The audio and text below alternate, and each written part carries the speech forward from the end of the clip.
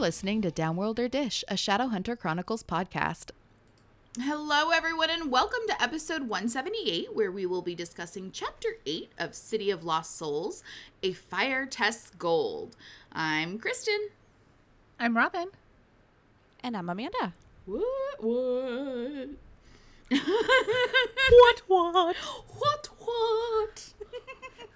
Turning it into an opera. Yes. Yep. As you do. Show. Okay, listen. You have a story to tell us about PetSmart. Oh my god, I love you for eternity. I totally forgot. I'm so glad I put that in. You guys, I'm so proud of myself. You know how when you're in situations in public and you leave the situation, it's like, you know, maybe a tense situation or something like that, and then you leave and you think of all the things that you could have said, right? Definitely. Yes. Absolutely. That doesn't even have to be a tense situation. I had a moment for me where apparently the me who comes up with all of the cool, good shit to say took over my body. Okay?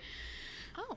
So, I'm at PetSmart, and PetSmart is one of those places where it's always busy. They never have enough cashiers, right? Because you've got 20 people buying one thing each, right? Everyone's there for, you know, a couple of things. No one's buying, it's not Walmart. Right. You know, you don't got a cart unless you've got a new animal, and then, you know, that's the one off.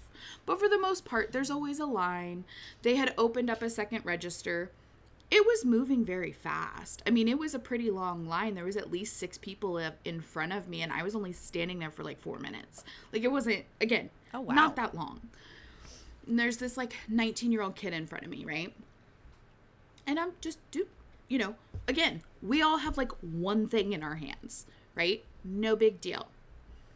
So this guy comes up behind me, and I didn't notice him get in line behind me, right? Like, because I'm not, like, I noticed him behind me. I just didn't know he was in line. Like, I wasn't really paying that much of attention because the line was, like, into the aisles, right? But we were just standing there waiting, and the guy in front of me was next, but he was just kind of waiting to see, because both cashiers were going at the same time, and he was just waiting to see who was open first to go, right? Mm-hmm. It's not going to stop me from being able to go when it's my turn. Uh-huh. Right? It's like when you're at the self-checkout and you're waiting, like, exactly in front. Zipper kind of situation, right? You just, this is why you don't queue up, because you have no idea how long somebody's going to take. Yeah. So the guy behind me all of a sudden yells, like, and I'm not talking like between the guy, from where the guy behind me is and the guy in front of me, maybe 6 feet, right? Maybe 7. A Jace length? An Alec? Yeah. I would say a Magnus length between him and the other guy, right? We have to be Americans and use any other form of measurement. Right. He wasn't, but like, he wasn't far away. But this guy yells really loud, and he's like, "Hey guy, pick a lane, why don't you?" And I like kind of, I turn around and I'm shocked. Right? I'm completely shocked that this man has said this out loud and, like, yelled, right? And the kid in front of me, like, kind of, like, jumps and, like, scurries off to, like, one of the lines. And I turn around and I, like, looked at him. And then the other lady was open. So, because they, like, basically got done at the same time. So then I walked up and I put my stuff down, and he followed me, not the kid, right? And so I put my bag of food down and I turn around and I was like, you know, you don't have to be such an asshole about it. And right as I said about it, he had like 2 like flats of wet cat food in tins, right, on one arm, and then he was holding something else, right? As soon as I said about it, he lost his balance on his arm, and 2 pallets of canned cat food went flying all over the ground. And I was so impressed with myself. Oh my God. I didn't flinch. I didn't do it. I just looked at him with like this superior look, and I go, "Karma's a bitch, isn't it?" And I turned around Well, this man scrambled on the floor trying to grab these rollaway cans of cat food. Awesome. And it just took him forever. It did. And he held up the line. It did. And then so I'm like checking out and stuff, and he comes up and he puts his stuff. He's like, I knew that was gonna happen, and I like, oh God. Ooh, I was like really like, because you're focusing, you're like, I'm not gonna look at this guy, and I'm like gonna hold in the effervescent rage that's pumping through my system. And when he said that, I looked at him and I said, well, maybe next time you'll get a cart and not make it everybody else's problem. And then I left. Oh, it was so good. I was on. I was like, dude, I don't know what the fuck, what happened, but I was into it. Dude, Ursula took over for you. Yes. Amazing. Did he try to say anything? No, he looked like he was well and good chastised. He looked like he didn't know what the fuck to say. And that was really You were rolling nice. off of Saturday night energy. Something. We were at a friend's house for Bunko. Oh, God. And her husband was outside in the yard with a friend because all the moms were inside playing Bunko. We were drinking, whatever. And we're walking out to the car. And mind you, we're walking through a field, right? Because like their house is they're in the country. There's no lights. Right. Mm-hmm. And so her husband is at a fire pit, right? Which is like the only source of light, and he's sitting around with his buddy.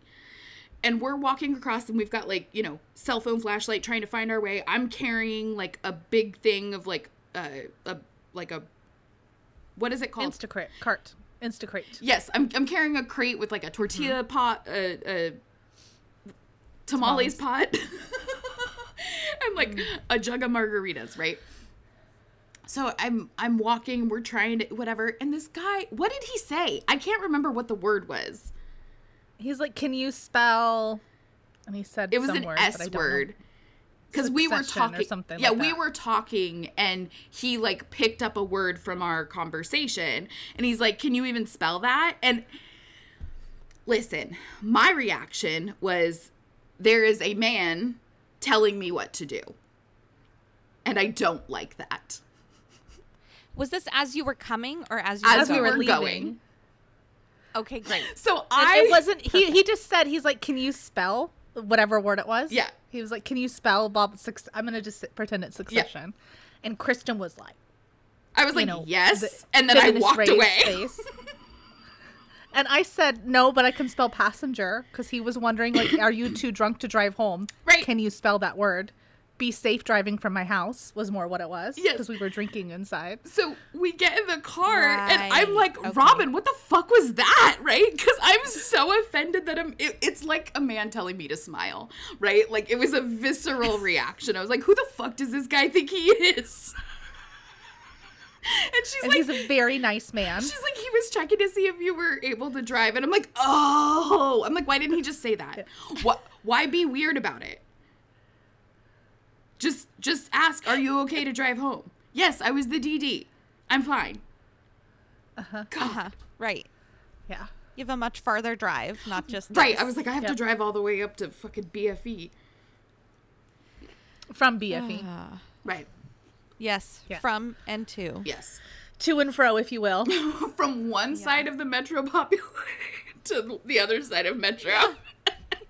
It's delicious. Oh, my kid keeps saying cute. But I want you to know. Become part of my vocabulary. Mm. What? I want you to know, Robin, that I felt really embarrassed about that since it happened. But I also think it's very funny. And I think it should be a lesson to men everywhere to not ask stupid questions without context. Yeah. Yeah. Maybe it's just me. Maybe the context was clear to everyone, which I think it was. Yeah, maybe. I got it. The other lady got it. It was fun. Yeah. But we also know him, and he's a very fun, he's a jokey, fun guy. Gotcha. So it was on brand. Gotcha. Well, they had already come in to tell me that my dome light was on because Robin left her door open. That I did. It's fine. The battery didn't did that at the dollar store the other day. I came out of the dollar store and the back door to my van was open. I just forgot to close it. Yeah. Everything was still there. It's crazy. Oh my gosh.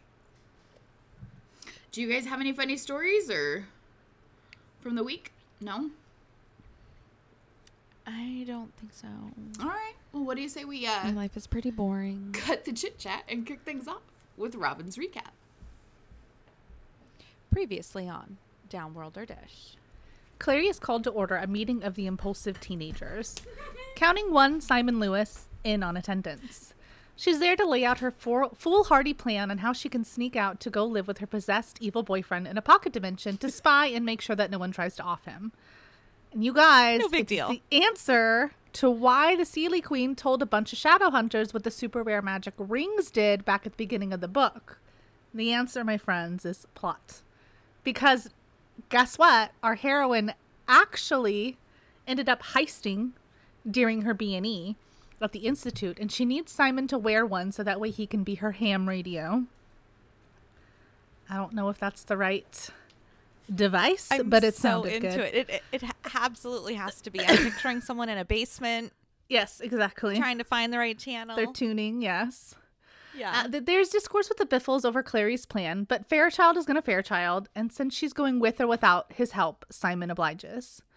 Back to Jordan. He's getting another visitor in the night, this time in the form of Maya. She's super sussed out about Izzy being there in a t-shirt only, but plows through the awkwardness and comes to an understanding, and is able to give them the messages that she received from Magnus about their tasks at hand in order to aid Jace.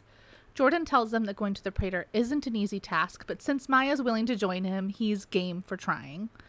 Izzy leaves on the ASAP to head over to Magnus's apartment, where she's greeted by Alec and briefed on leaving in the morning.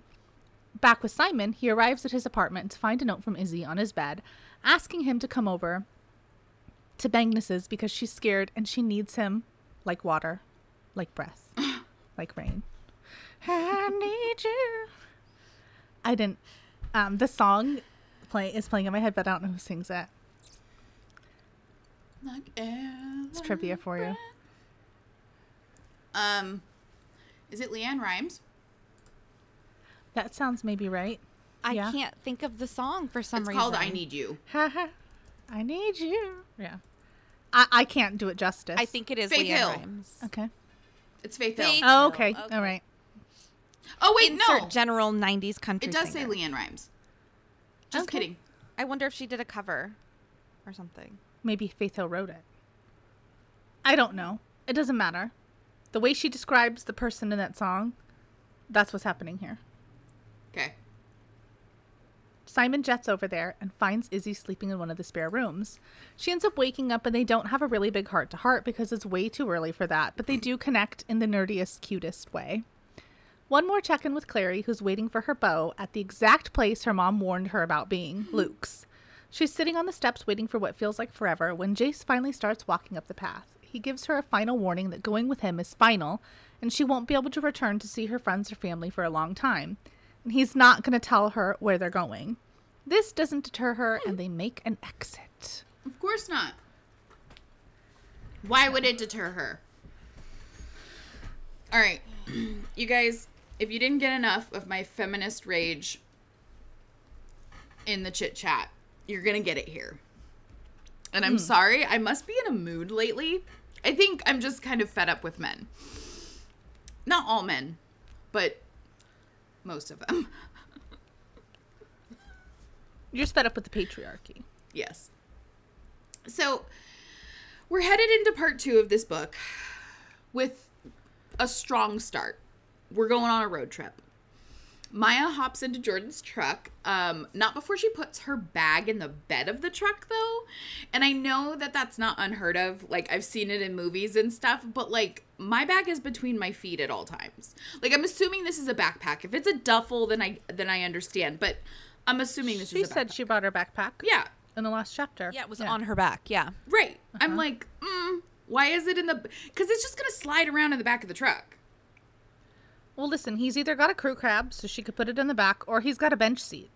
Yeah. I've never seen a single cab bucket seat situation where there wouldn't be room for it in one way. Or between her feet, like on the floorboard, for sure. Absolutely. Now, I suppose that it could be that she was expecting the cab of his truck to look like his old car from when they dated. You know, like when she was, 14 and he had a car. Mm-hmm. Right. Which looked suspiciously like my car in high school. Like fast food wrappers and coffee cups forming like a delightful trash panda footrest for my passengers. But my cigarette butts were in partially emptied water bottles because I'm not a heathen and didn't use the actual ashtray. Gross. Right. How do you ever get that clean? Yeah. You know. So like, I just don't believe that a 16-ish, 17-ish year old is throwing coffee cups in his car. I just don't. Maybe a Starbucks iced coffee or something. But I know we talk a lot about all these kids drinking coffee, and I just don't believe it. I don't believe it. Really? I drank coffee every day, all day in high school. We had a coffee dispensing machine in high school.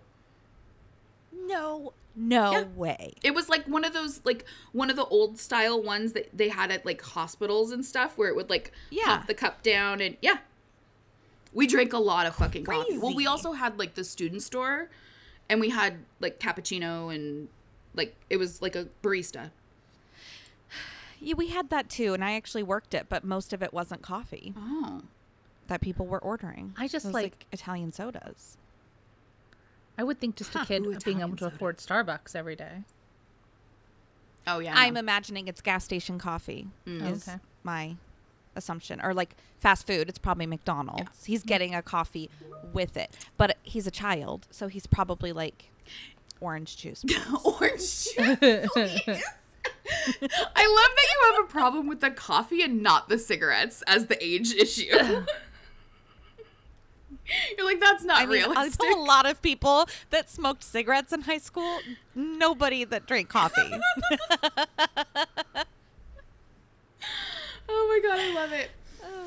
Oh, so Maya took a little power nap while Jordan drove them out to the Prater Lupus HQ in Long Island, which is apparently a very long drive, and I understand that there's a ferry involved. Oh, okay. Oh, okay. Well, because it's an island. Right. And it's long. Yeah. I mean, Jansen Beach is supposedly an island, too. And there's a bridge. Mm-hmm. There is a bridge, I guess. Yeah. Okay, sorry. I have no idea. That never clicked to me. I have no idea if there is a bridge to Long Island, but I do know that the Long Island ferry is a thing that people use to commute. Okay. So I have no, I don't know. And I did not do the research. I'm going to Google it. Do it. Yeah, so anyway, she fell asleep when they were like in Manhattan, and she wakes up like bumping down a deserted two-lane dirt road with Jordan, which is funny because it reminds me of my first date with my husband. What are you laughing about, Amanda? Did you find the answer? Oh, I mean, so I Googled, is there a bridge to Long Island? And the first thing that comes up is Long Island Bridge. Oh, right. So, listen, we're West but Coasters. Apparently there's actually, the main one is the Queensboro Bridge. Oh, okay. Which I have heard of. Anyway, sorry. Okay. Had to know. Okay, cool. So anyways, so she's in the middle of nowhere. She's in the sticks. And she wakes up and she's just like on a dirt road. There's nothing around. This reminds me of my first date with my husband, because my first date with my husband, he took me to a house party in Longview that was like literally in the woods. And I was like, and I remember thinking to myself as we're driving through these deserted roads in the middle of the forest. Sounds like murder. I was like, it's a really good thing that I know his sister, so he probably won't kill me. Really, really, really what I thought. So when I read this, I was like, Maya, you need a better sense of self-preservation, because she's not thinking at all how scary this scenario is. She needs to watch some documentaries. He's like, if I can't have you, no one can. Yeah, sorry, Amanda. Right? Well, okay. No, it's true. It gets creepy, and that is valid. It's a valid worry. Yep. Did you have something to say, Amanda? No, it's Okay. true. At least, like, Magnus and them sent them there, basically. Yeah. So, and Izzy heard them talking about going, but yeah. If that's actually Scary. where they are, though. Right. She was asleep. You don't know. Right? She doesn't know. She's just on a back road. Yeah. Oh, damn. So, since she's up anyway, he pulls off on the side of the road to show her his super secret brooding place overlooking the beach, where he used to go to think when he was first training with the Praetor. It's all very sentimental and endearing. Blah. Real quick sidebar. I feel like Amanda with Simon, like, I'm utterly turned off by everything Jordan does. Like, I unjustifiably hate every action he takes from this point forward. That Yeah. is me, too. Yeah. No, definitely. You guys, I don't know why I even liked him to begin with. It's weird. It just, gross. So Maya is gobbling up all this vulnerability. And she ends up apologizing for running away because of course she does. Because of course her completely normal reaction to an overwhelming situation and her trauma response, she shouldn't have to apologize for that. But she does, Yes. because, she's a woman and everything is always our fault. I haven't even seen the Barbie movie yet, and I know that.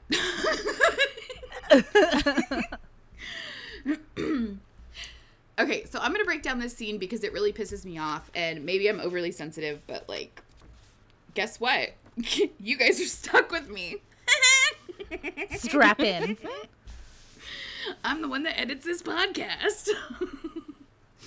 So first off, You're like, I could add it in later if I wanted to. Fuck you. exactly. Like, no one would ever know.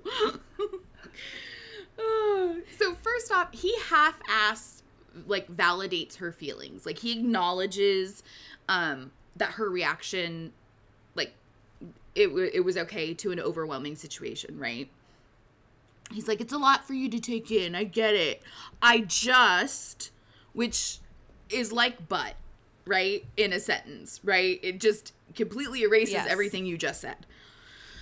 Uh-huh. So Maya then, like, tries to, like, jump in, right? She kind of interrupts him before he can kind of go off on a tangent. And she tells him, I think we should take it slow, work toward being friends, right? So she expresses how she's feeling. Let's not forget that she is the wronged party in this relationship, in this situation, right? All of the power and control should be in her hands. Uh-huh. Uh-huh. So Yeah. she expresses her wishes to, 1, take it slow, and 2, work towards a friendship, right? She's making it very clear what she is comfortable with in this moment. And so by suggesting this, like, I just said that. She's what she's capable of offering. So Jordan, however, bulldozes over this, telling her he doesn't want to be friends and nothing else. Like, I don't want to be friends. Like, doesn't elaborate at all. And when Maya asks for more, he shuts down.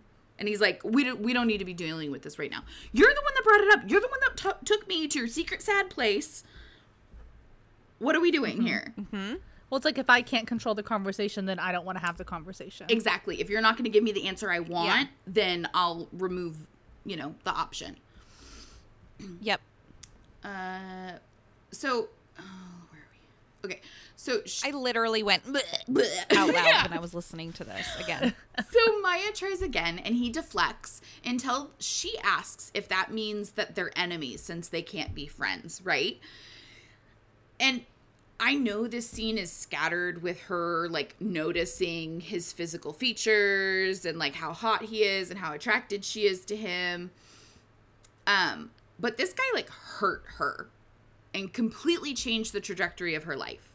He was abusive, and no matter the reason, like, her words are clearly showing that she is not ready to consider more than friends with him right now. And frankly, he hasn't earned her trust back yet. Like, it's been 2 fucking minutes. Uh-huh. Yep. So Jordan then tells her that he loves her and hasn't even kissed anyone since they broke up. Motherfucker. So even if it's true, which is clearly a manipulation tactic, right? To even say this. Just because something is the truth doesn't mean it can't be used nefariously, right? Like, he's for sure using this scenario to try and get her to, like, feel bad for him. Like, somehow his choice not to move on after he did something horrible to her is her burden to bear and her problem to fix. I mean, I think he's trying to use it as proof that he never stopped caring for her and she's always been more important. Right. But again, he's making it her problem. Yeah. Uh-huh. So here's where things really go off the rails for me. Maya asks about Isabel, and Jordan downplays everything, telling her that Isabel just wanted to get drunk and talk about Simon, which sure is a partial truth. That's generally where they ended up, right? But he's leaving out details on purpose because he doesn't want to give her concern any justification, right? So he's not giving her the full story, which is just subtle gaslighting, right? He's making her think that she's being unreasonable to question this when she's not. So then he drops the bomb. Okay, I'm gonna read this. I don't want to be friends, he said, because I still love you, Maya. You know I haven't so much as... Oh, wait, no. Wait, sorry. That was the wrong quote. Okay. I've only ever loved you. Thinking about you got me through my training. The idea that I might be able to make it up to you someday, and I will in any way that I can, except for one. I would do anything for love, but I won't do that. He won't be her friend. So her response is, you won't be my friend. And he says, I won't be just your friend. I love you, Maya. I'm in love with you. I always have been. I always will be. Just being your friend would kill me. What in the actual fuck? How is that respect? How is that redemption? You don't get to set the parameters of your own forgiveness, you self-righteous twat. And the blatant manipulation. Like, this motherfucker is making his feelings her problem. Yes. Without... I just want to shout, go, go, go, go, Kristen, go, Kristen. I'm like hot. I need to take off my sweatshirt. So, like, it's... I was just like... Those are your problems. He's going, I'm like, you fucking liar. You are such a liar. Yeah. Why do you lie? Why do you lie? When it's like, okay, we know how fast these books are. I think I'm pretty sure I have a timeline check-in in my section. You've been talking to her for like 3 days. Yeah. Yeah. These, like, I don't remember this being as problematic as Twilight, reading it as a teen. Yeah. And I think that's the fucking problem. Yes. Well, and this kind of stuff, I think it was so much more blatant, the issues with Twilight. This is so much more insidious because this conversation, to me, at 18, I didn't have a problem with it. Obviously, I didn't either, and I was in my 30s when I read it the first time. And I already had an opinion about Simon, so, like, how did I not? You know what? Like, I liked this motherfucker. It's weird. But, like, just... And then when you start digging into it, you're just like, oh, this is that dirty, rotten, nasty, like, ugh. Well, and Jordan has the attractive, like, I'm a catch. I'm conventionally attractive. I'm charming. I'm the guy that when you go hang out with your friends and your friend's telling you, yeah, my husband's abusive, he's controlling, he's doing this. Oh, he's such a great guy. I don't see how he could do that. She must be lying. That's Jordan. Yeah. Yeah. Yep. 100%. I agree. So Maya mulls it over And I'm not sure if this is an effort to change the subject or just to relieve some of the tension if she's, like, still wanting to continue with this conversation. But she comments on how beautiful the spot is. And Jordan tells her that he used to come here when he couldn't sleep. And her response is to ask if he can sleep now, which just shows her compassion for him, right? She's trying to show him that she does care about him, but he just walked right all over her boundaries. Like, the fuck? And so Jordan's response, instead of allowing the subject change, instead of acknowledging that maybe he pushed too hard, his response is like... For the second time in less than, like, 2 hours. Right. His response is to ask her to just rip the Band-Aid off and tell him if she doesn't, quote, want to be anything but friends.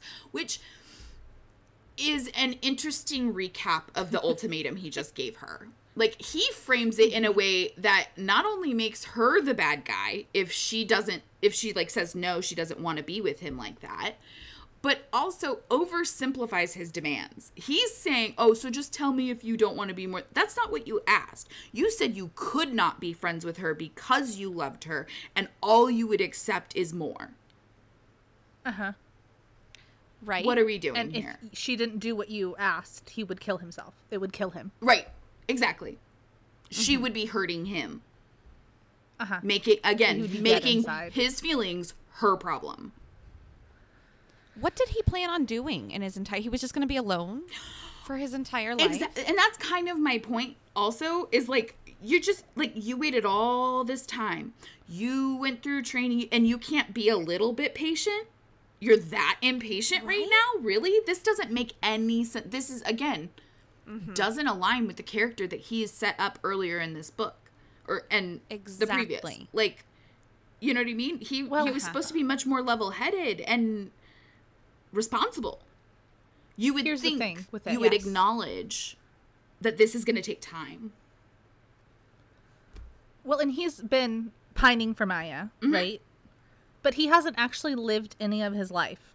He got turned. Yeah. Got taken by the Praetor. Basically, the Praetor gave him an ultimatum about joining them to kind of make up for what he did or whatever. And he's been in training. It would be like if you had gone to boot camp, basically, and you just got out of boot camp and were serving your first actual assignment in the army. And you're like, I waited for you where there were no other chicks around and nothing I could have done anyway. Right. I've been waiting for you. Like, no, you haven't even lived your life outside of your hole that you grew up in. Yeah. Like, how can you say that you put in I've been pining for... I'm sure, like, all those guys in basic training are pining for the women back home until they go out and do something. Sort of, you know what I mean? Like, you haven't actually lived any sort of life to have an opportunity. And the first opportunity you did have with somebody, which was Isabel, you went opposite. Yep. In the first interaction of it. So how are you even supposed to be responsible outside in the real world? Yeah. Yep. And obviously it's just a comparison to, like, military training. Not that all people in the military are like that. It was just no, but it's true. It's simile. Not like, you know, even if there were girls at Praetor or whatever, it's not like he was really, like, he had a regimen and he had training to do, and you're right. He wasn't out there, like, gallivanting and nobly not shagging everybody. Like, come on. So, of course, Maya's a sucker for his games. And they did have a great time before he turned and became abusive and then turned her for revenge. Besides, he's, like, cute, looking all desperate and sad. So she kisses him. And after a makeout session in the pickup, they DTR. It's cute and bantery, tee-hee. It's like all that emotional abuse never happened. Oh. No, I get it. Jordan was charming at first. He seemed like he was ready to pay his dues and was well on his way to his redemption arc.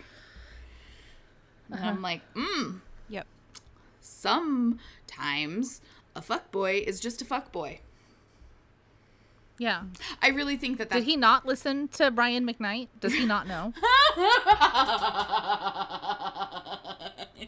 1, you're like a dream come true. 2, just wanna be with you. Girl, it's plain to see that you're the only one for me. Yep. God, the 90s really knew how to do it.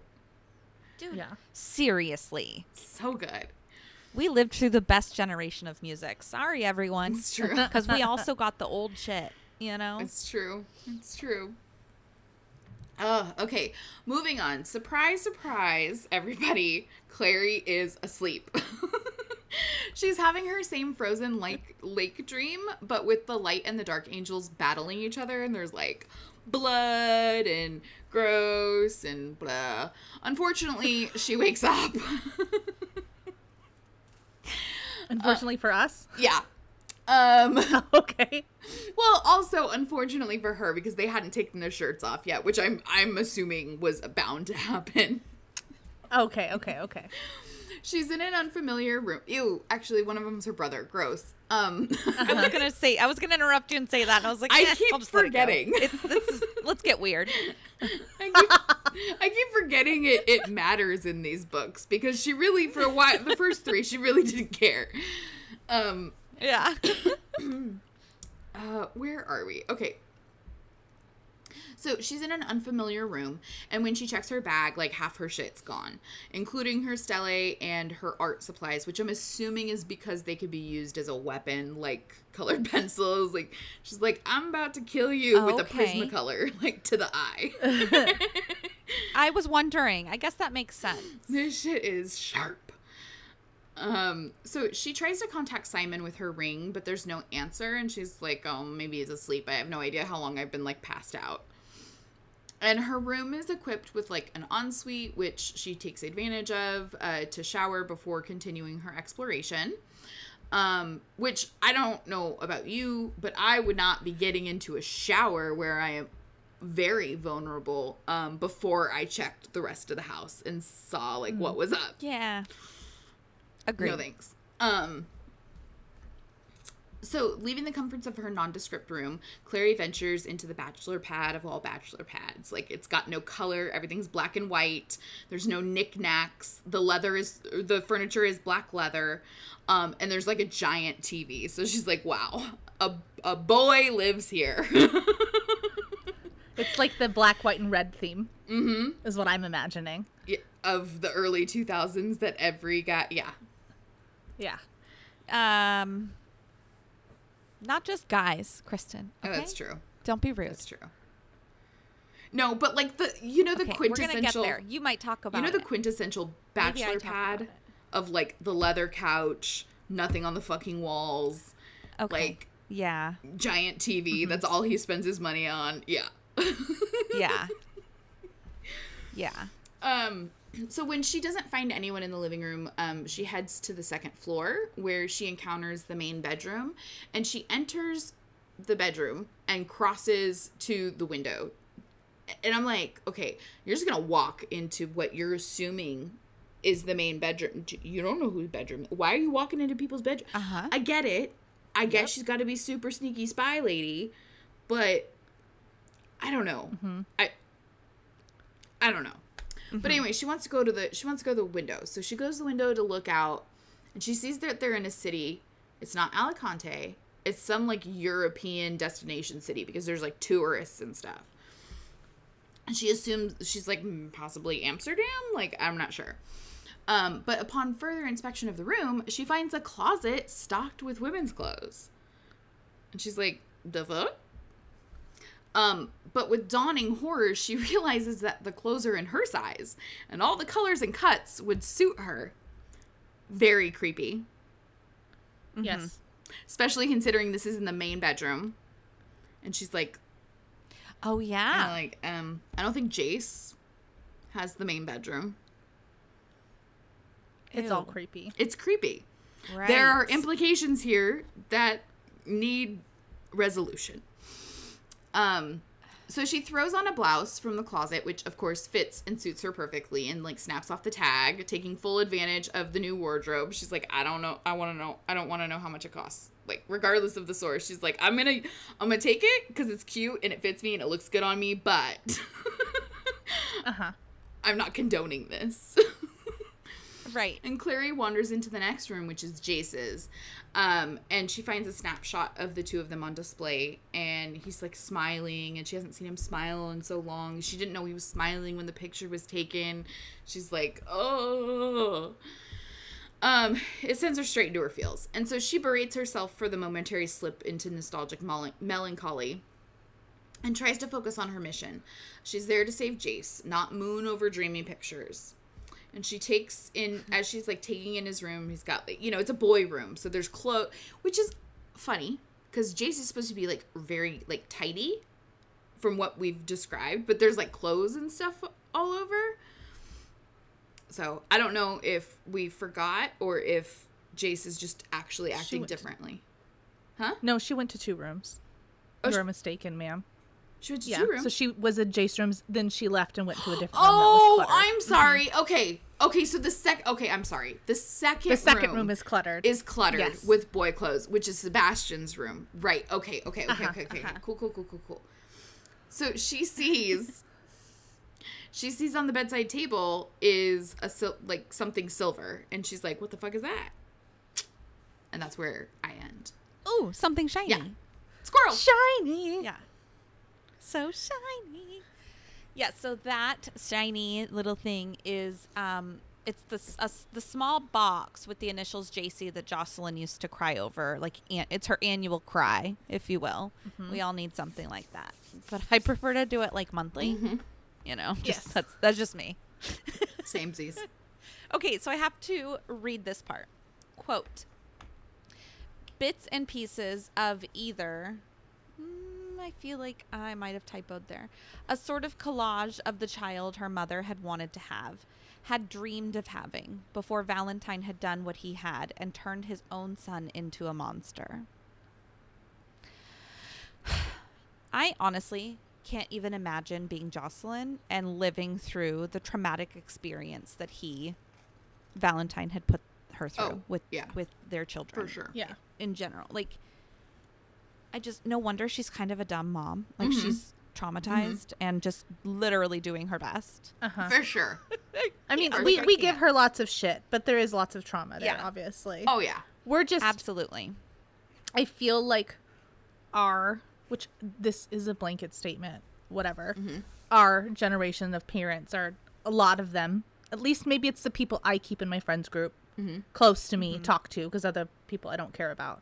But it's like we're trying to, like, realize the trauma, see the trauma, and trying to actively break the cycle, make it better. Yeah. Break the cycle. Yep. You know, she's definitely not in that moment. For sure. Yes. Yeah. Yeah. Yes. And being a parent of a child, a child of a parent, like there's always a little grace with that. You're like, okay, you didn't do the work. Your parents didn't do the work. I see some of the things that you could have done could have been because of this, and I'm trying to do it, but that doesn't mean that you tried to do it. And so it's like you're kind of a little resentful about it, but you have to, like, have some grace at the same time. It's hard. It is so hard. Very hard. I mean, I have 2 different rounds of children, obviously. 2 of my kids are adults and 2 of them are toddlers. So, and there's even a difference between the way I parent them to my younger kids, just because I've changed, you know, I've learned more as a parent, and unfortunately for Drew and Cassie, I've gotten a little better. But isn't that always funny? Like, people always joke about how, like, their kids, like, their relationships with their grandparents, and you just want to look at your kid and be like, that's not who I grew up with. I don't know who the fuck this guy is, but it's not, you know, like, Yeah. I think the same happens sometimes with age gap siblings and stuff. Just you know, I mean, it happens in your typical nuclear family too, where, you know, by the time the 3rd kid rolls around, there are no rules. It's lawlessness, you know? Yeah. Yeah, absolutely. You're no longer man on man. Like, you're screwed. Yeah. The oldest always gets the harshest rules, and yeah. Always. They have to learn the hard way for everyone. Mm-hmm. Yeah. Okay, so anyway, Clary quickly decides to get the fuck out of that room. She realizes, like, this is his room. I need to get out of here. This is bananas. Why does he have that? And as she's exiting, she runs directly into Sebastian, and he's asking her, like, what are you doing in my room? But, like, I feel like it's in an almost sexual, creepy, for sure, icky. Like, I did not like it at all. It was gross. Mm-hmm. So lucky for us, we get to jump over to Izzy and get out of that ick for a minute because, ugh. So she's like our very own Kristen, an early riser. Hell yeah! Apparently, it's like a Shadowhunter morning person all the time. So she's in bed next to Simon, thinking about how not cool he is, nor is he good looking. Okay, sorry. And Simon is clearly awake. He can sense that she's looking at him. So he tells her, without even opening his eyes, to quit staring at him. And she's like, yeah, fair. Okay. So but she heads to the shower. Stop looking at me, Swan. Exactly. Just kidding. And so she, on the way there, of course, Shadowhunters are early risers. So she runs into Alec, and they have a little sibling argument about sandalwood. Seems legit. When she comes out of the shower, Alec, Magnus, and Jocelyn are waiting for her with coffee and donuts, and she decides not to have a donut. Whatever, girl, bro. you don't need to punish yourself. Right? Stop. Right? Let's. Mm-hmm. You know, after all that tequila, you need it. Mm-hmm. No. Okay. Given the situation, if I was hungover, I wouldn't want sugar either. That would upset my tummy. I would want grease. Tell Magnus to that's like what get I was you some thinking. Biscuits and gravy. Mm-hmm. That's what you need. They're in New the York. Acid from the coffee on top of it. They're in New York. She just needs to walk down to a bodega and get like a bacon, egg, and cheese. Like, you need something greasy to soak up all that with goodness. Sausage. Yeah. Yes. Totes. So while they're sitting there enjoying their coffee, which just sounds so cute. I just love mornings like that, you know, when you don't have to get up and get ready right away and you're just hanging. It's funny. Okay, this is a quick little sidebar. Amanda and I are trying to do Snapchat streaks. Oh, God. We're doing pretty good at it. I don't even know how many we have, but we're doing pretty good. And it's like I think it's funny. or something. She'll send me a snap in the morning, and they're like downstairs. Her kids are playing with toys. She's got coffee. Everything looks great. And I'm like trolled up in my bedroom still. I'm just like, she usually sends me her curtains. I just love it. Just the dynamic here. Like, how long have you been up? This is amazing. Yeah. Yeah. So, while they're sitting there enjoying their coffee, Izzy notices how much Clary looks like Jocelyn, because it doesn't sound like they've ever really spent any time together, obviously. And she wonders if that's how much she looks like her mom. Like, people are constantly telling her she looks like her mom, but she doesn't see it. But then she sees the two of them, and she's like, okay, maybe I do, because I see that, you know. And I'm just like, girl, believe me, you will notice it as you get older. Oh, yeah. Truth. So, on to the big trip. Just like the Silent City, there are doors to get into, where is it again? Adamant City. Adamant Citadel. Thank you. So, they're going to portal to the closest door, and then Magnus and Alec will wait for Izzy and Jocelyn there. Why? I mean, I guess because they can't portal. Maybe that's why. Because Izzy and Jocelyn can't portal on their own. I guess that makes sense. Okay. I answered my own question. Sorry. I have to work through this. Alec warns her to take this seriously because she kind of starts telling jokes, which seems a little not her style. But anyway, take this seriously because the Iron Sisters apparently are not as friendly as Silent Brothers. Which are Silent Brothers friendly? Right? Like, did they tell jokes? Knock, knock, who's there? Me in your mind? Like, I don't know. So she describes internally, whatever, we get Izzy's version of Jocelyn walking into the portal and, quote, it was like watching someone disappear into the side of a wave of water. And so I'm kind of like, maybe that's where the TV show got it, was from this description. Mm-hmm. I don't know. Because the water thing is weird. To me, it just seems, I don't know. Doesn't seem like it would have anything to do with water. It's trying to hold water. Mm-hmm. I'm just kidding. In your hands.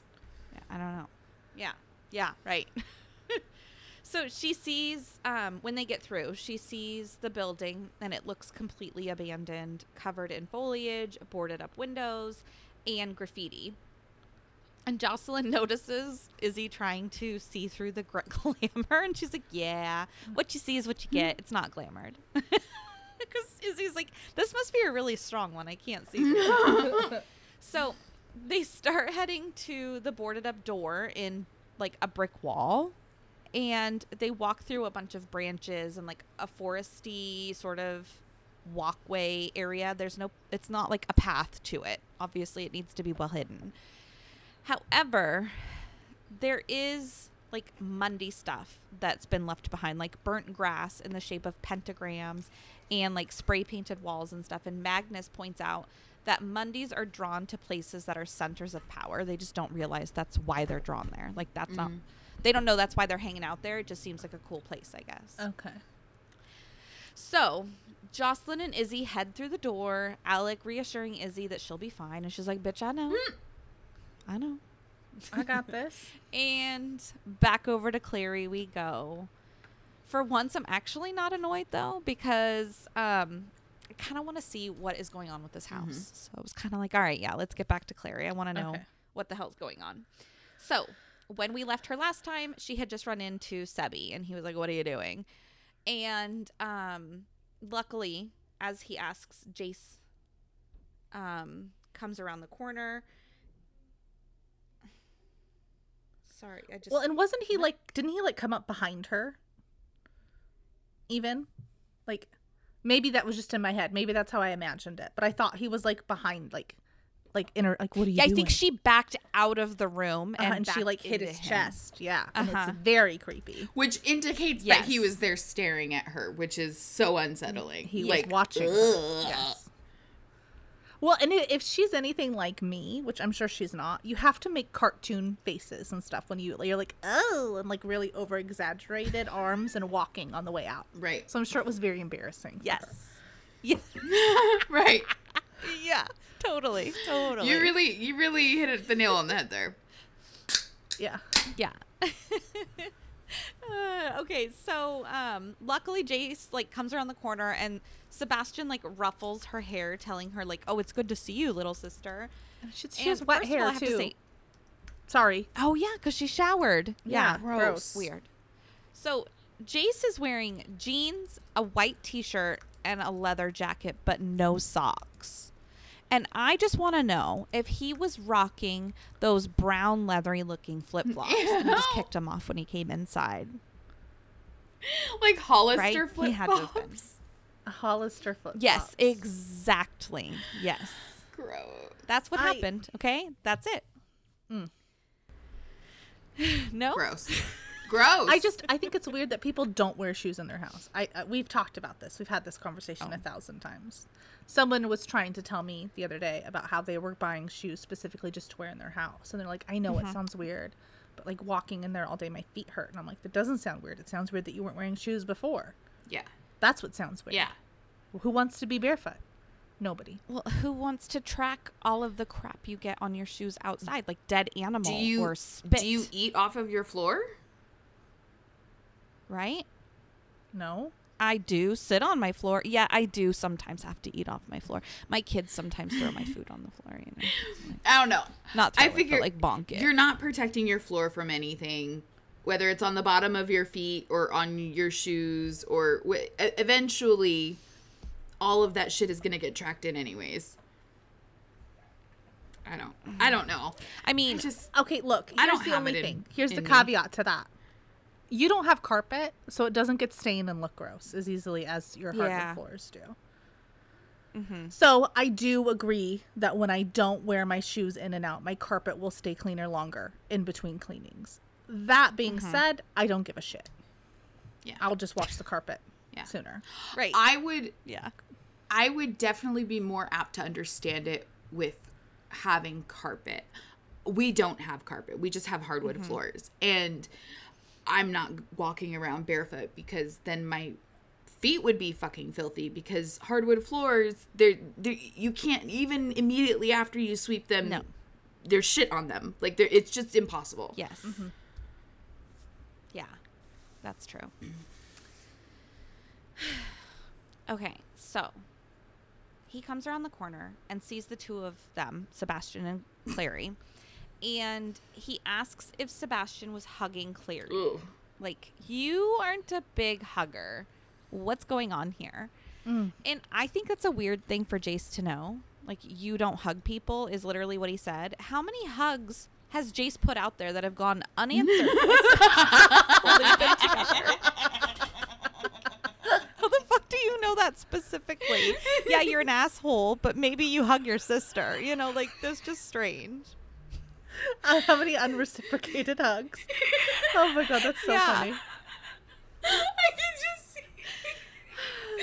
Yeah. Bring it in, man. And Sebastian just like looks at him and walks away. Like, this very much feels like a shift in dynamic where Jace is Simon and Sebastian is Jace. Yeah. Yes. He knows how it feels. Exactly it. Oh, that is great. Yeah. So, Clary kind of stands up for Sebastian, I guess, sort of defends him. I don't know. She's like, I think she tells Jace that she had tripped and he was helping her up, which is weird. I don't understand why that was her thing to go to. I don't know. But anyway, she tells them that she was looking for them because he's like, what the hell are you doing up here? She's like, bitch, I was looking for you. Where were you? I'm looking I was for alone my friends. in this weird place. I'm looking for you. Yeah. Sorry, it's a PBS Yeah, show. exactly. My bad. So Sebastian points out that he's like, oh, you found the clothes stash. Cool. Do you like them? And Jace gives him a weird look and changes the subject. So obviously we know it's weird.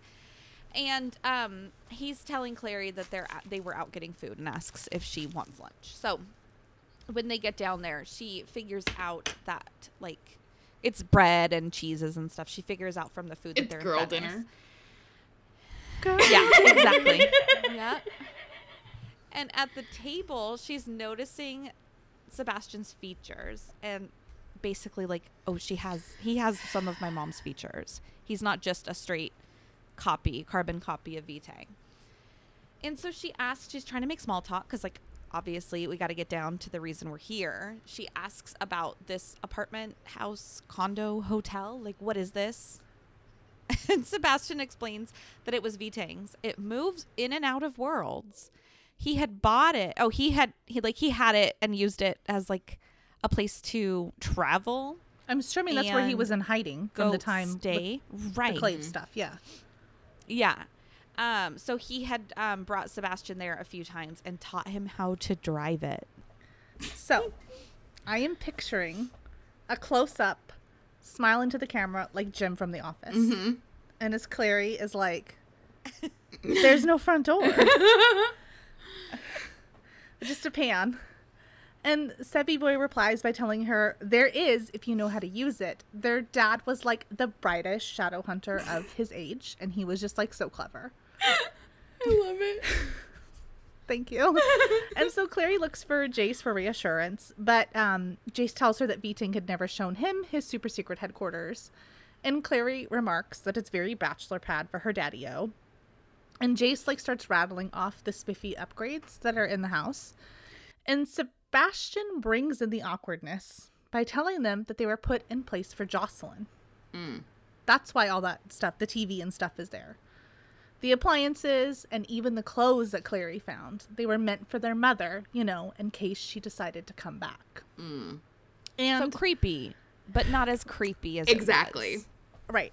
I am glad we cleared this up because the utter ick, like from the pre-bought clothes, it was a one-way ticket to Nopesville. Like, expensive clothes. And the fact that Clary was like, there are no pants here. They're dresses only. Yeah.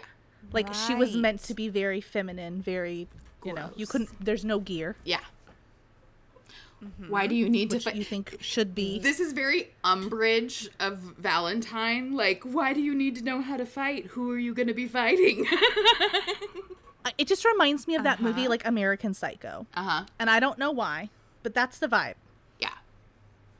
Like, and it's on brand for V-Tang. Okay, it passes the vibe check for him. So, although it's creepy, I'll give it a pass. This passes the V-Tang vibe check. It's fine. Well, not my vibe check. Also acknowledging that he was married to Jocelyn. Like, it at one point, it was mutual. Right. For a moment in time. Yeah. So the conversation isn't such a relief for Clary, who gets smacked in the face by the fact that her brother just referred to Jocelyn as their mutual mother. Like, clearly they don't speak Spanish and they're not saying my mom all the time. Right.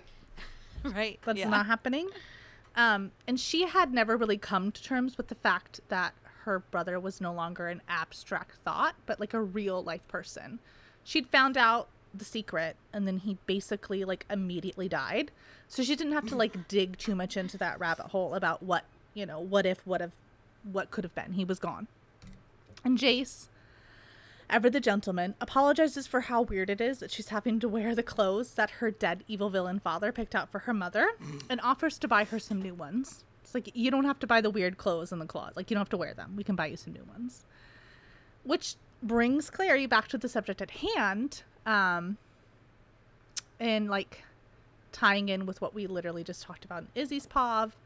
She looks like her mom, which is why the clothes all fit her and are in her like color palette. Like, I'm assuming she's an autumn. And like, yeah, for sure. She's like, okay, like this, because obviously Izzy was talking about that. Anyway, Clary steers the conversation into more pressing matters, like what they're doing with their lives. Like, what are you guys doing with your lives? Just traveling around in this magical apartment? And I don't know why they're not calling it a condo, but like, that's been bugging me, but whatever. Agreed. And Jace's response is very trust fund baby. And they're like, yeah, we're traveling the world. That's the plan. And Clary, the girl from the wrong side of the tracks with a heart of gold character in this dialogue, tells them that they can't go on doing that forever. Like, that's her thing. Abuzz Sebastian, because by the way, they're sitting there drinking wine at lunch, who is also a trust fund baby, but like the douchey double pop collar and boat shoes kind, with like the white sweater tied around his neck. Oh, he is 100% his... like, do you know who my father is? Yes. Yeah, exactly. That's who he is in this scene. He's like, why not? Why can't we just travel the world? What else do we have going on? And Clary reminds him, both of them, I guess, that the Shadowhunter cops are looking for them and they can't hide forever. And then the two boys like share a conspirator's grin and she gets very jelly. It's super Alec of her at this point. That's so true. Yes. And Jace presses Sebi to let Clary in on their plans, but Sebastian's faith hasn't been won just yet. He knows that Clary is there for Jace and Jace alone. And Clary admits... Sorry. You hate it? I hate it.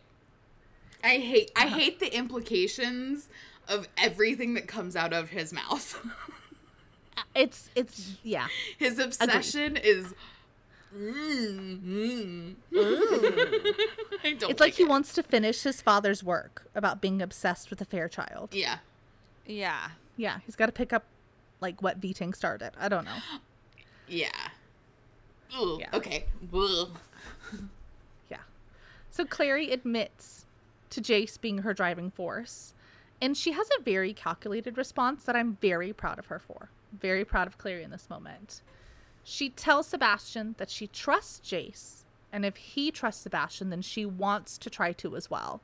Besides, like, he's her bro jamma, and that earns him a point. She just doesn't really know him that well. And her cunning reply gets her, like, halfway there. She didn't, like, pass her check, but she was very close. And he tells her that she should get to know him And she can do that by being locked up in the apartment for a week, a la Beauty and the Beast. Like, this is the perfect opportunity for you to get to know me being locked up here. And Jace tries to appeal. And I'm going to read it because there's a time check, as I had mentioned earlier in the episode. And I have to when there's a time check. Mm-hmm. You got to take advantage of it. I don't like keeping her in the dark, Jace said. We'll tell her in a week. What difference does a week make? Jace gave him a look. 2 weeks ago, you were dead. Well, I wasn't suggesting 2 weeks, said Sebastian. That would be insane. Okay, so that's where we're at. I hate that Sebastian is such a sassy villain. I know. Because he's a way more likable villain, even though he's more gross. Like, he's more creepy, more evil, I feel like. More real, true evil than, like, Vatang ever was. Vatang was just, power hungry and whatever. But he's also he's just so sassy. It must be from Lilith. He gets it from Lilith. I'm wondering if this is, like, Vatang's charisma before all the shit went down. Yeah. So, like, this is the 70s version of Vatang that we want to get the 80s. The extra story of. Maybe 80s. This is how he acted. The 80s, sorry. This is how he was. Yeah. And we're like, this is a glimpse of what he could have been with that charisma and stuff. And he's just got jaded as he got older. Yes. Mm-hmm. Yes. And so when he came back, he didn't have time to fuck around. Uh-huh.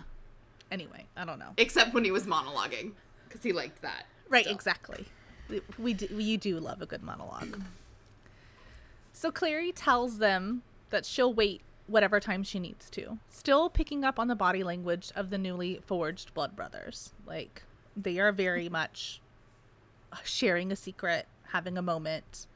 They're together. And Jace is able to convince Sebastian that Clary, like, could be let out of the house while under his direct supervision, which is a small W in an awful situation. And Clary doesn't like to see her man be subservient to anyone, and she plays a little fantasy of hitting Sebastian over the head with, like, a wine bottle.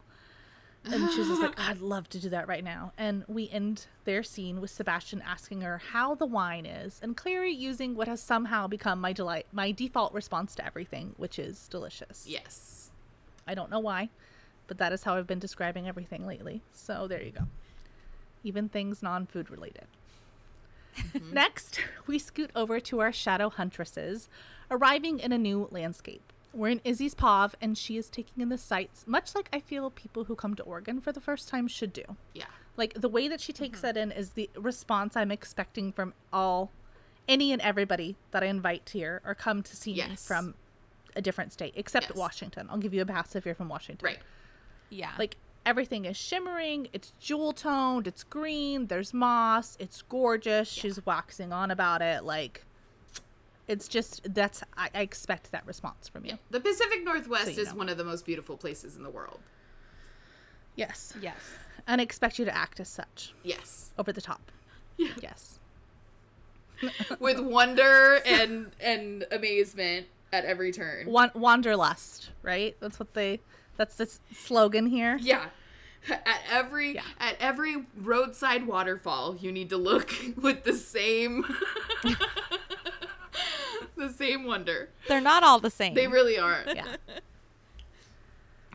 Sorry. So, anyway, Jocelyn breaks Izzy out of her moment by telling her that they're on a volcanic plain. Since the Iron Sisters have to work with Adamus, they need a lot of heat for the forges. It's all very sexy Hephaestus, okay? That is what's going on here. And Isabel's response to this little knowledge nugget is to say that if there's so much lava, you'd think it would be warmer. Because Izzy is like, she's sass factor today, and I'm here for it. Mm-hmm. And Jocelyn tells her that she reminds her a lot of Maris. And Isabel is like, well, thanks. I'm going to decide to take that as a compliment. And Jocelyn's like, well, good. You should. Because it was like, one. It was one. So do you think, real quick, sorry, this is just my little brain bunny. Do you think that I'm assuming this is modeled after Iceland, right? After what? Iceland, the location. Iceland. Okay, I didn't hear where you said. Yeah, it's like, Sorry. you know. I mean, island, cold, volcanic, really beautiful. Mm-hmm. I could see that. Yeah. I don't know. Greenland, Iceland, Yeah. sort of. Yeah. I agree. I like that. Anywho. So, Jocelyn's opened the door for Izzy to sneak her way into questioning about her parents' marriage. Of course. And since Jocelyn is a first-hand witness, she needs to know if from her point of view, they were, like, her parents were actually in love at one point. And the conversation gets a little too feely for Jocelyn, and she asks Izzy, like, why she's bringing it up. And Izzy's like, I want to talk about love. And Jocelyn is, like, an expert because, like, she somehow managed to, like, drag Luke along her whole life, which is pretty impressive in Izzy's book. Like, she's pretty impressed by how much power, like, Jocelyn held over a guy, and, like, she wants to have that same power. And she kind of hits the nail on the head, but Jocelyn does not like that. Right? But, like, Right. also for someone like Izzy, like, yeah, that would be something you noticed and pointed out because you don't think it's a bad thing. Uh-huh. Yeah. And Jocelyn And is that's not her horrified. motive. But she's, yeah. And it's not, that is not Isabel's actual motive. But she is so much better Right. at playing the game than any of our other Yes. shadowy friends are. That Yes. it's like, it's perfect. Exactly. So Jocelyn, as we said, it's not a positive in her book. She's not impressed with Izzy's observation. And she tells her it's not the kind of power that she should want to have, and it's not so great. And, like, Jocelyn pulls her hair back from her face, and Izzy is like, wow, if it isn't Clary's face, hair, and body with Sebastian's hands that I cut off. Like... And Jocelyn continues the conversation by telling Izzy that her parents, like, did you know your parents are people and people aren't perfect? They, like, have just lost a child. Life is complicated. I'm sure their relationship is complicated. So if you're asking about why Robert has been staying at Idris, ellipses, ... And then Isabel, like, dumps the pot upside down and spills the beans all over the place. She's like Kevin with the chili. Learning out about Robert's infidelity. And Jocelyn looks at her sympathetically and says that she knows. She knows. You know. And Izzy's shocked and immediately asks, like, okay, well, does that mean that everyone knows? Like, does everyone know? And Jocelyn's like, I heard it from a warlock, but not Magnus. And then they have this exchange that I'm going to quote.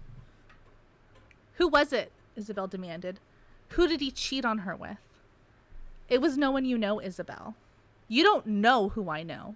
Isabel's voice rose. And stop saying my name that way, as if I'm a little kid. It's not my place to tell you, Jocelyn said flatly, and began to walk again. And I am so torn on this.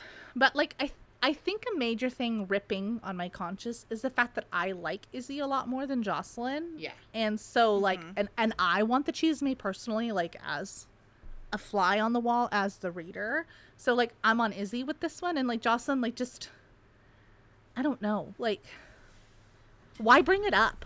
Just say you don't know. Like, I don't know. If you're not going to give any information anyway, just tell her you don't know anything about it. Yeah. Yes. Well, Agreed. but also it feels like Jocelyn is engaging with this conversation a little bit and then she's dropping it, which if you're going to engage with it, then engage with it. Like, then have a conversation about, you know, and again, like Isabel being like, don't say my name like that, like I'm a kid. If you're going to treat her like a kid, then follow through, right? Have a conversation about the whys and, you know, maybe check in with her about why this is such an issue right now. Like, obviously we know that her feelings would be hurt, right? She knows that her dad's cheating on her mom, but like there's more to that, right? I just once again, Jocelyn doesn't want to connect with anybody. No, is what it is. I think on top of it, yeah, like even Clary, she just doesn't want to connect. Yeah, I agree. Which, if you're just there to do the mission and get the information because of Clary or what the F ever, then just you know, I'm sorry, I don't know. Right. I don't know. Mm-hmm. Yeah. So, sorry. I'm going to say so every time I start talking. I love it. Izzy keeps trying to get Jocelyn to tell her, and she, like, is trying to threaten her. Like, that's the way that she's going to do it. But her breath is taken away by the adamant citadel popping up from fucking out of nowhere. And I've read twice, but I'm going to read again because the description is there, and I think it's cool, and I'm not sure, like, when we'll get to see it again if we do. So, anyway. It was carved a white silver adamas, reflecting the cloudy streaked sky. Towers topped with electrum reached toward the sky, and the fortress was surrounded by a high wall, also of adamas, in which was set a single gate, formed of 2 great blades plunged into the ground at angles, so they resembled a monstrous pair of scissors.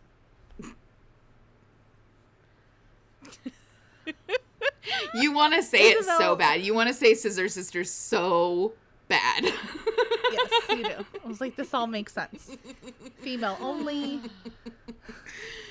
Anyway, Isabel decides that she's going to plow ahead of Jocelyn because she's taller and has longer legs, and she's tired of being treated like a kid when she is clearly not a baby anymore. Mm-hmm. Mm-hmm. And so Izzy ducks under the scissor blades and comes to a stop in front of a giant moat filled with lava. And Jocelyn tries to, like, Miyagi Izzy, and she just gets annoyed as she, like, sneaks up on her at the edge of a fucking lava pit. And honestly, like, same girl. Jocelyn needs you, like, not the other way around. Like, Izzy is the key component here.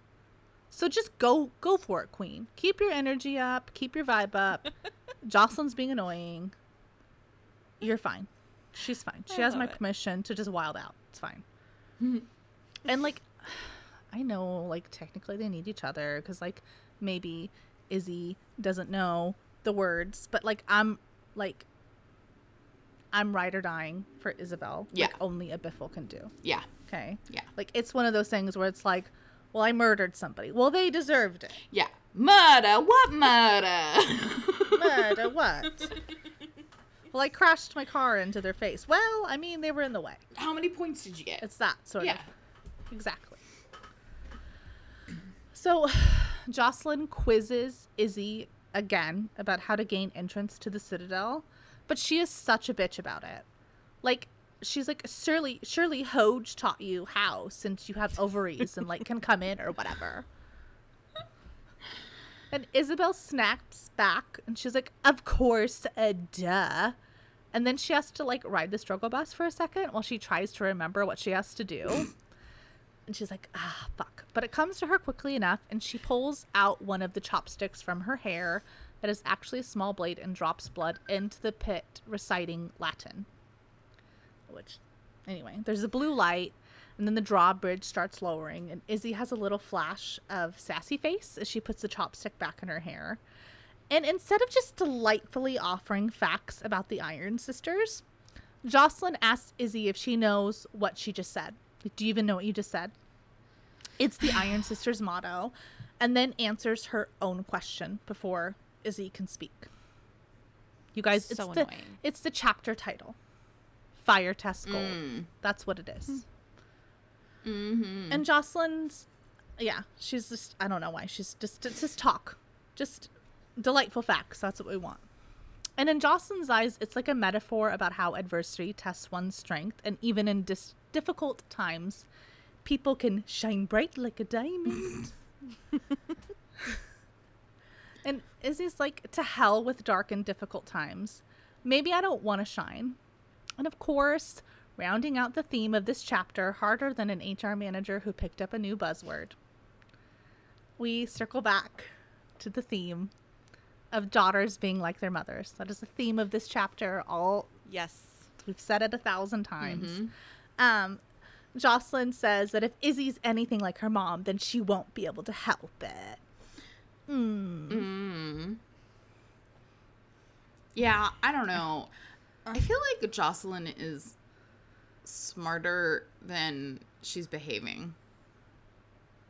Mm-hmm. Or at least she should be. Yeah. Maybe it's just the, the stress and the, trauma and all of the shit that she's going through right now. But I don't know. I mean, like, is this how she treats Clary all the time? No wonder she's annoyed. Yeah.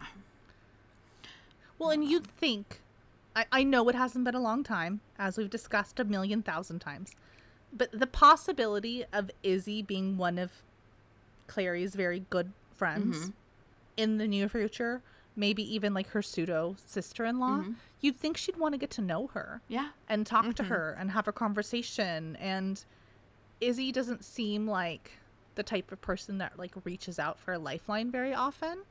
Yeah. And you can tell that by looking at her. Like, you know, the kids that are like moody and kind of like whatever, one of your kids' friends. And she's reaching out to you as an adult and like just like Kristen was saying, have the conversation with her.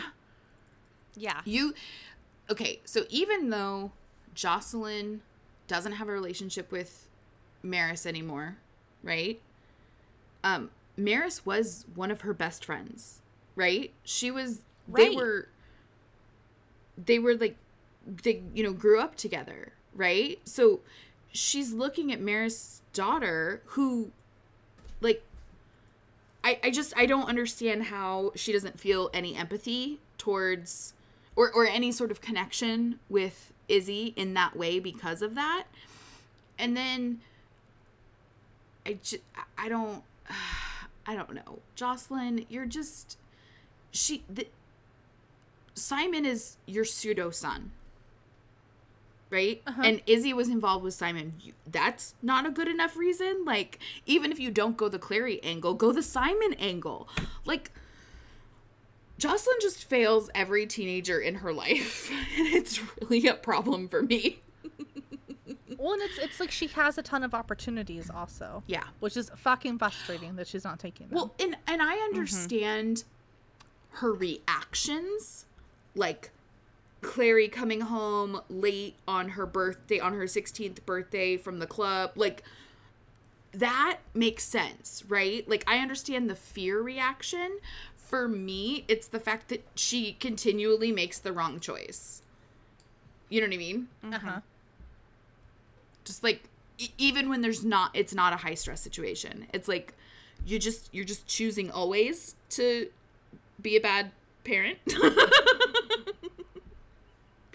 Have you not read one book? Anyway. Parenting for the teenage soul. Yeah.